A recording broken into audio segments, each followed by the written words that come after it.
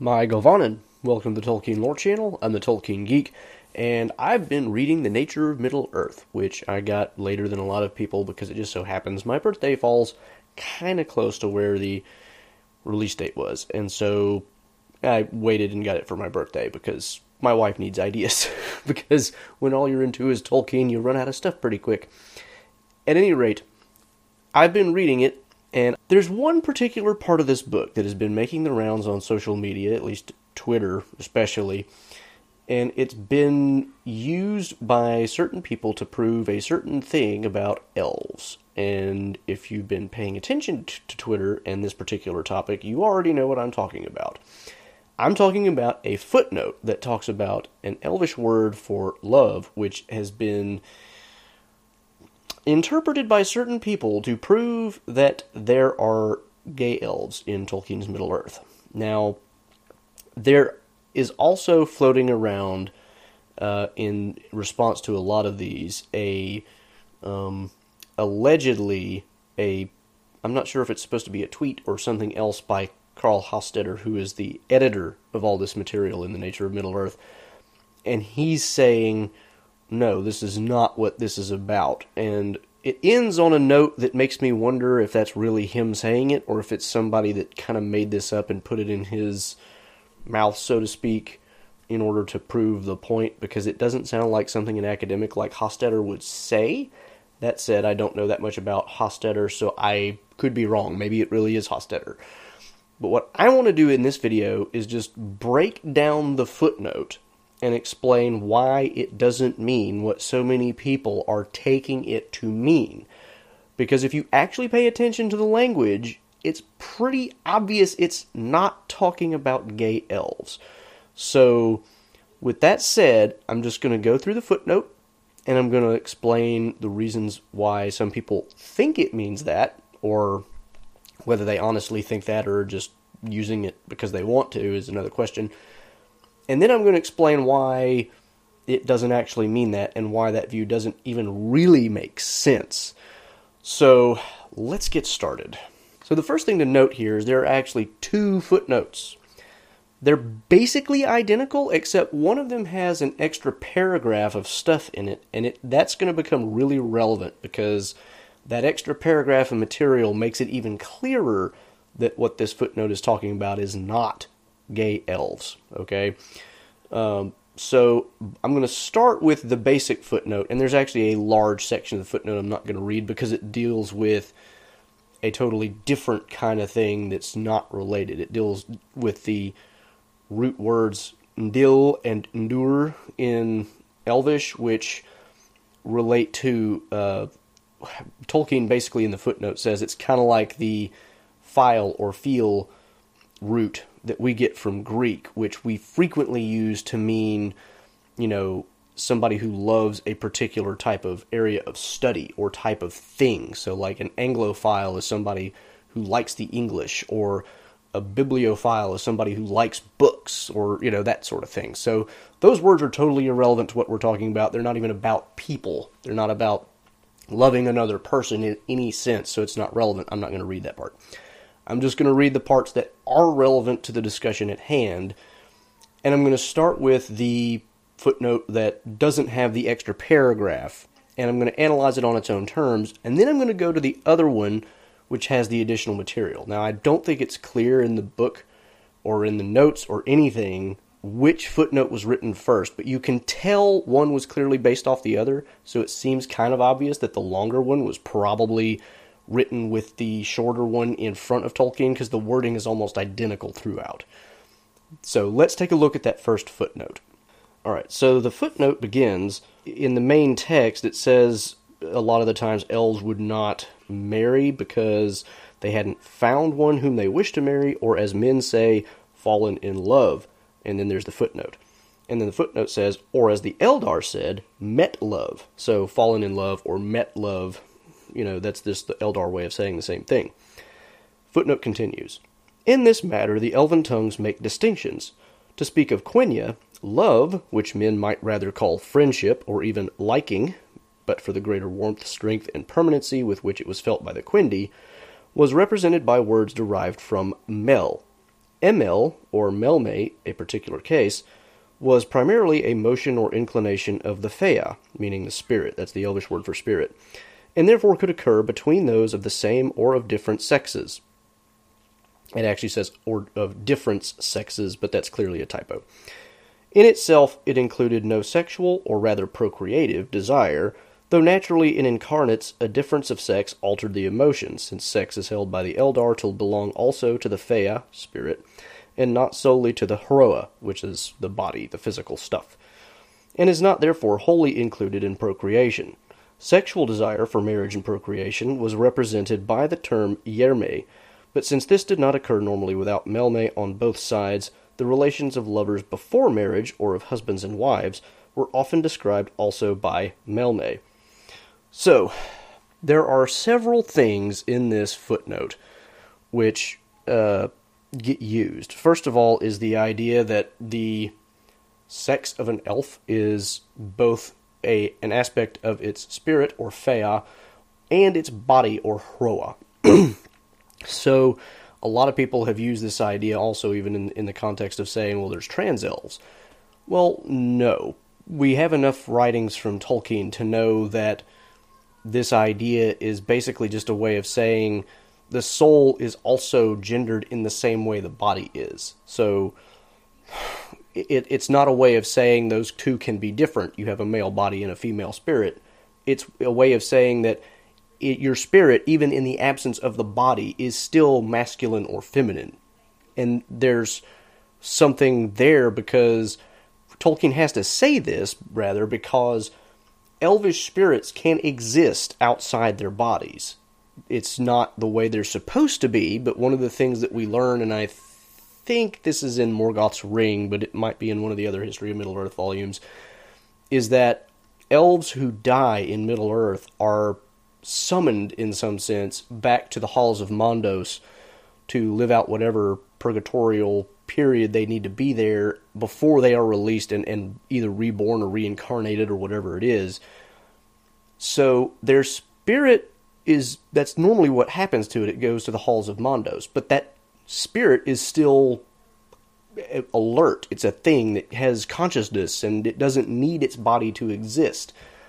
But also, those spirits can resist the call or summons to Mondos and therefore remain in Middle-earth as essentially a ghost. And that's kind of Tolkien's mythology of where ghosts come from. Human spirits don't do this. Human spirits only ever go to the halls of Mondos, and then whatever short period they stay there before they leave the circles of Arda, as the elves would say.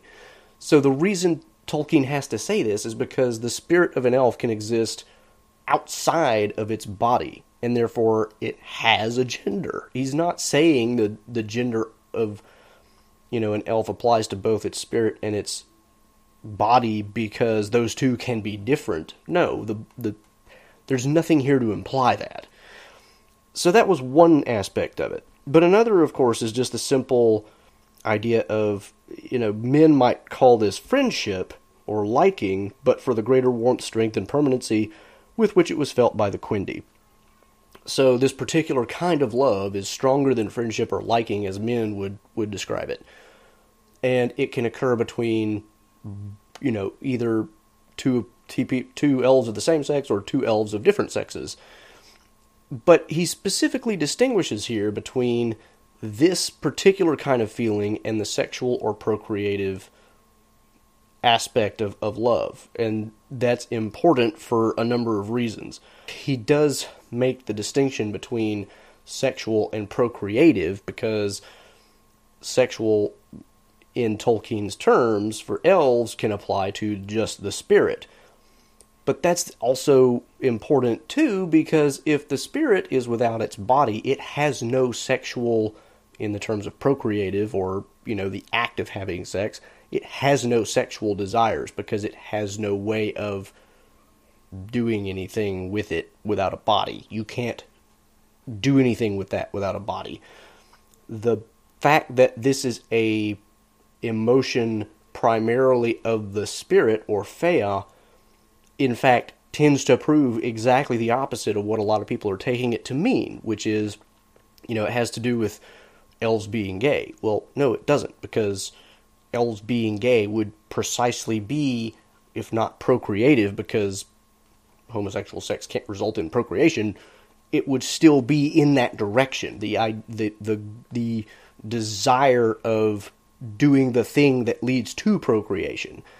Therefore, the fact that it's a emotion of the Fea rather than something more associated with the Hroa, people tend to think that that's how you get to gay, but it's really not. In fact, it's the opposite. It's just a way of saying these friendships have nothing to do with the body. They are all about, finding not exactly a soulmate, but I'm not even sure what word you would use in English to describe it in the common parlance, but it's like, almost like a blood brother idea. The idea that you have such a strong connection with somebody else based on shared interests, shared values, all the things that are intellectual about you, not what is physical about you. And so, on its own terms, I don't think this footnote proves anything. And of course, he does specifically, separate out the idea of the procreative and this particular kind of love represented by Mel. Now, the second version of this footnote basically covers the same ground, but goes into a lot more detail. So I'm going to read the second footnote now, and we're going to look at that a little bit and see how this might alter what the other footnote said, or maybe it doesn't alter it. We'll see. In this matter, the elven tongues make distinctions. To speak of Quenya, love, which men might rather call friendship, but for the greater strength and warmth and permanency with which it was felt by the Quindi, was represented by Mel.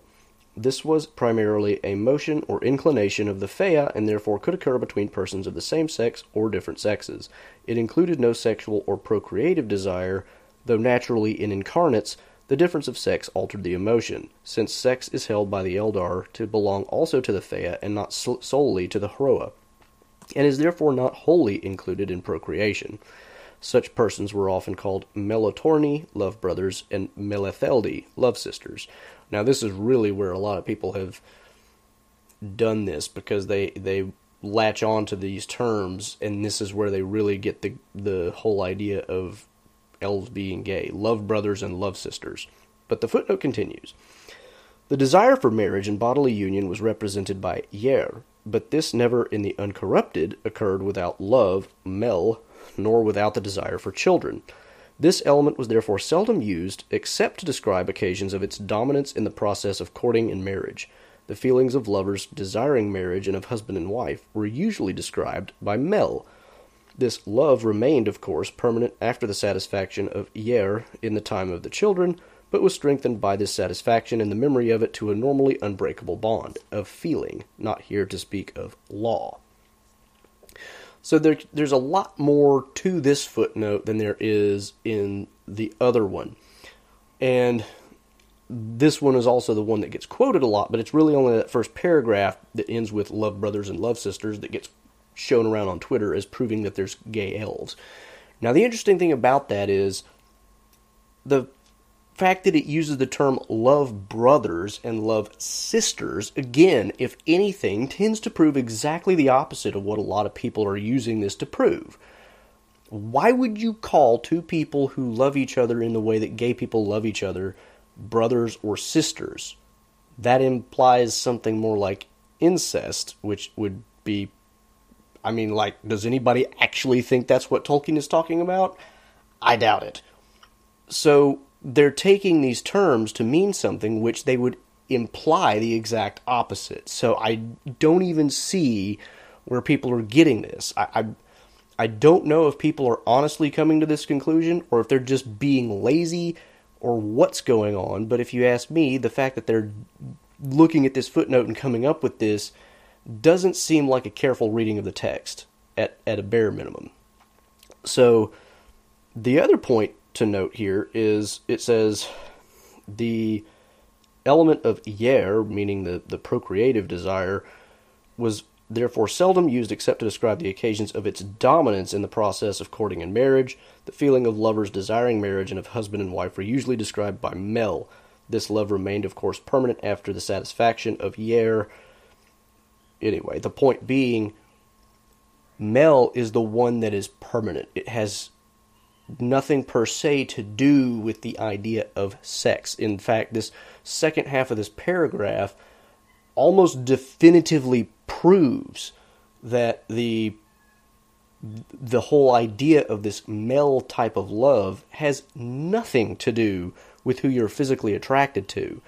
It's nothing to do with that. And in fact, another really important portion here, the desire for marriage and bodily union was represented by Yer, but this never in the uncorrupted occurred without love, Mel, nor without the desire for children. Now again, going back to my point earlier, homosexual sex can't result in children. It just can't.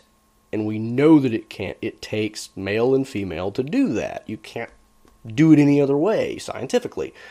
So the idea that the Yer occurs only with the desire for children actually also tends to prove that, if anything, it tends to prove that no elves were gay. Certainly not that there are gay elves. Now, does that definitively prove that no elves were gay? No, I mean, it can't really, but, I mean, like, to the extent that it argues one way or the other, it goes the other way, not in the direction a lot of people are taking it. And then the other fact here is the Mel version of love is all about a connection which does not have anything to do with procreation, bodily union, anything like that. Yer is what gets you to that. Now, once you look at all these words and put them all together and really think about it, it's like, where does the idea that this proves gay elves come from? I mean, it's just not there. And I find it also especially interesting that what Tolkien says about Mel is that men would call it friendship, except for the greater strength, warmth, and permanency. Why would men call it friendship if it was something besides just friendship? If it was something about, a sexual desire for another person, men wouldn't call that friendship. That's exactly what they would not call it. And so, again, if you just pay careful attention to the words and take not only what they imply, but what the things not said imply, it's really hard to come to the conclusion that this proves anything about the existence of gay elves. Another noteworthy point along the same lines is that the Mel type of love is said to be different based on whether the person that you have this love with is of the same or a different sex. Why would that be if this is talking about something that can mean gay elves? In fact, it would mean exactly the opposite. It wouldn't make a difference what kind of sex the two people sharing it were, if they were the same or different. It shouldn't matter. And so again, just very carefully paying attention to what the words are, what they mean, what they imply, and then taking a glance at, what is he not saying? He's not saying men would call this romance or love or whatever. I mean, there's just so many things in here that, on a careful analysis, give us a telltale sign that Tolkien is not talking about what the people in Twitter think he's talking about. Now, does it prove anything else outside of that? I mean, honestly, I think what Tolkien was doing here was just pointing out that elves can have very much stronger friendships with other elves than men do with other men. Men in the sense of species, not males. Men with other men or women, And another thing about this, in the broader context of the book, is one thing you learn about elves is, after a certain amount of time, their spirit or Fea becomes so dominant, they're no longer even interested in having children. They have very different concerns, very different interests. They're all about doing different things, and a lot of that has to do with the intellectual and arts type things that we associate elves with in Tolkien's stories. Tolkien's elves are very much wiser than men, very much more artistic than men. They do lots of things that are just beyond men, and part of that is because their spirits are so much more not only powerful in a sense, but also more predominant, at least at later phases of their lives. And we get references to that in various parts of the nature of Middle-earth, especially where he starts talking about, how elves age and what periods they're having kids in and what happens in later periods of their lives and all this other stuff.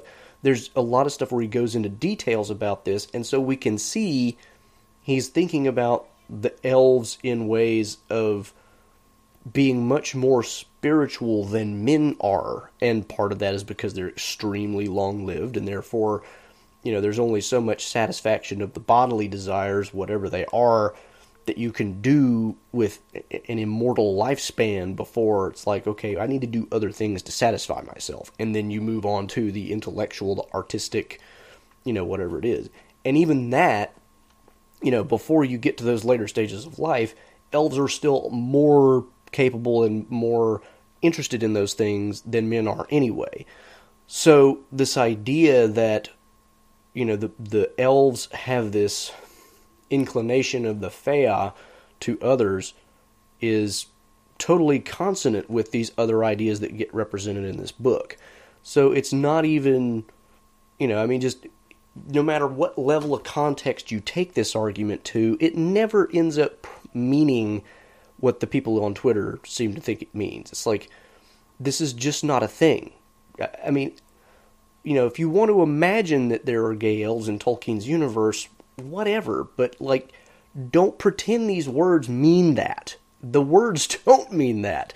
The words pretty clearly don't mean that. If anything, they clearly imply the opposite. I mean, if you're going to take one approach or the other, it seems to me you have to take the opposite approach, not the one that these people want to take.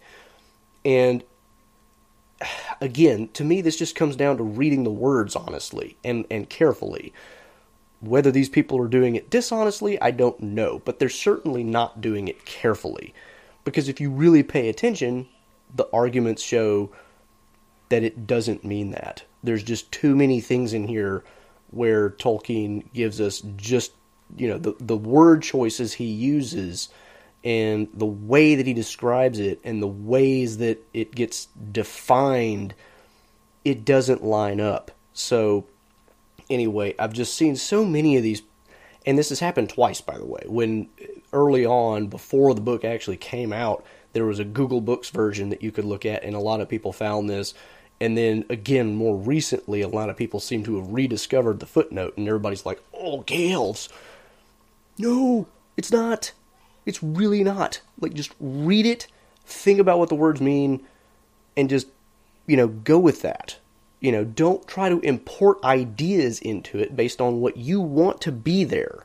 If you want a headcanon, have your headcanon. But, don't try to tell me that words mean something they don't mean. That's a different thing. If you want a headcanon in which, people are doing things outside of Tolkien's writings, whatever, but don't tell me that when Tolkien wrote X, it really means Y. X doesn't mean Y. So, anyway, it just annoyed me how many people were taking this to mean something that it just, if on careful reflection, it obviously does not mean. And so I wanted to give an explanation. Here's why it doesn't make sense. Here's, the reasons why it can't really mean that. And especially when you look at the broader context. So, rant over, I guess.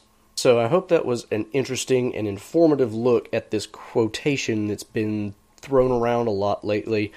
And if you found it useful, please do give it a thumbs up, share it around. If you have thoughts about how I'm interpreting it wrong or something different, let me know in the comments. I'm totally open to having my mind changed. I just really don't see a way around it when you really look at it. But, if you think you got something better than I do, put it in the comments below. I'll be happy to engage, because I'm always trying to learn more anyway. So, like I said, like and share it around. If you want to get more of my content, make sure you subscribe and hit that bell icon. I also, of course, have Odyssey, Rumble, and podcast versions. You can also follow me on Twitter at JRRTLore for some occasional Tolkien-related trivia questions, and you can support me over at Patreon. Until the next time, I'm the Tolkien Geek, signing out for the Tolkien Lore channel. Namaste.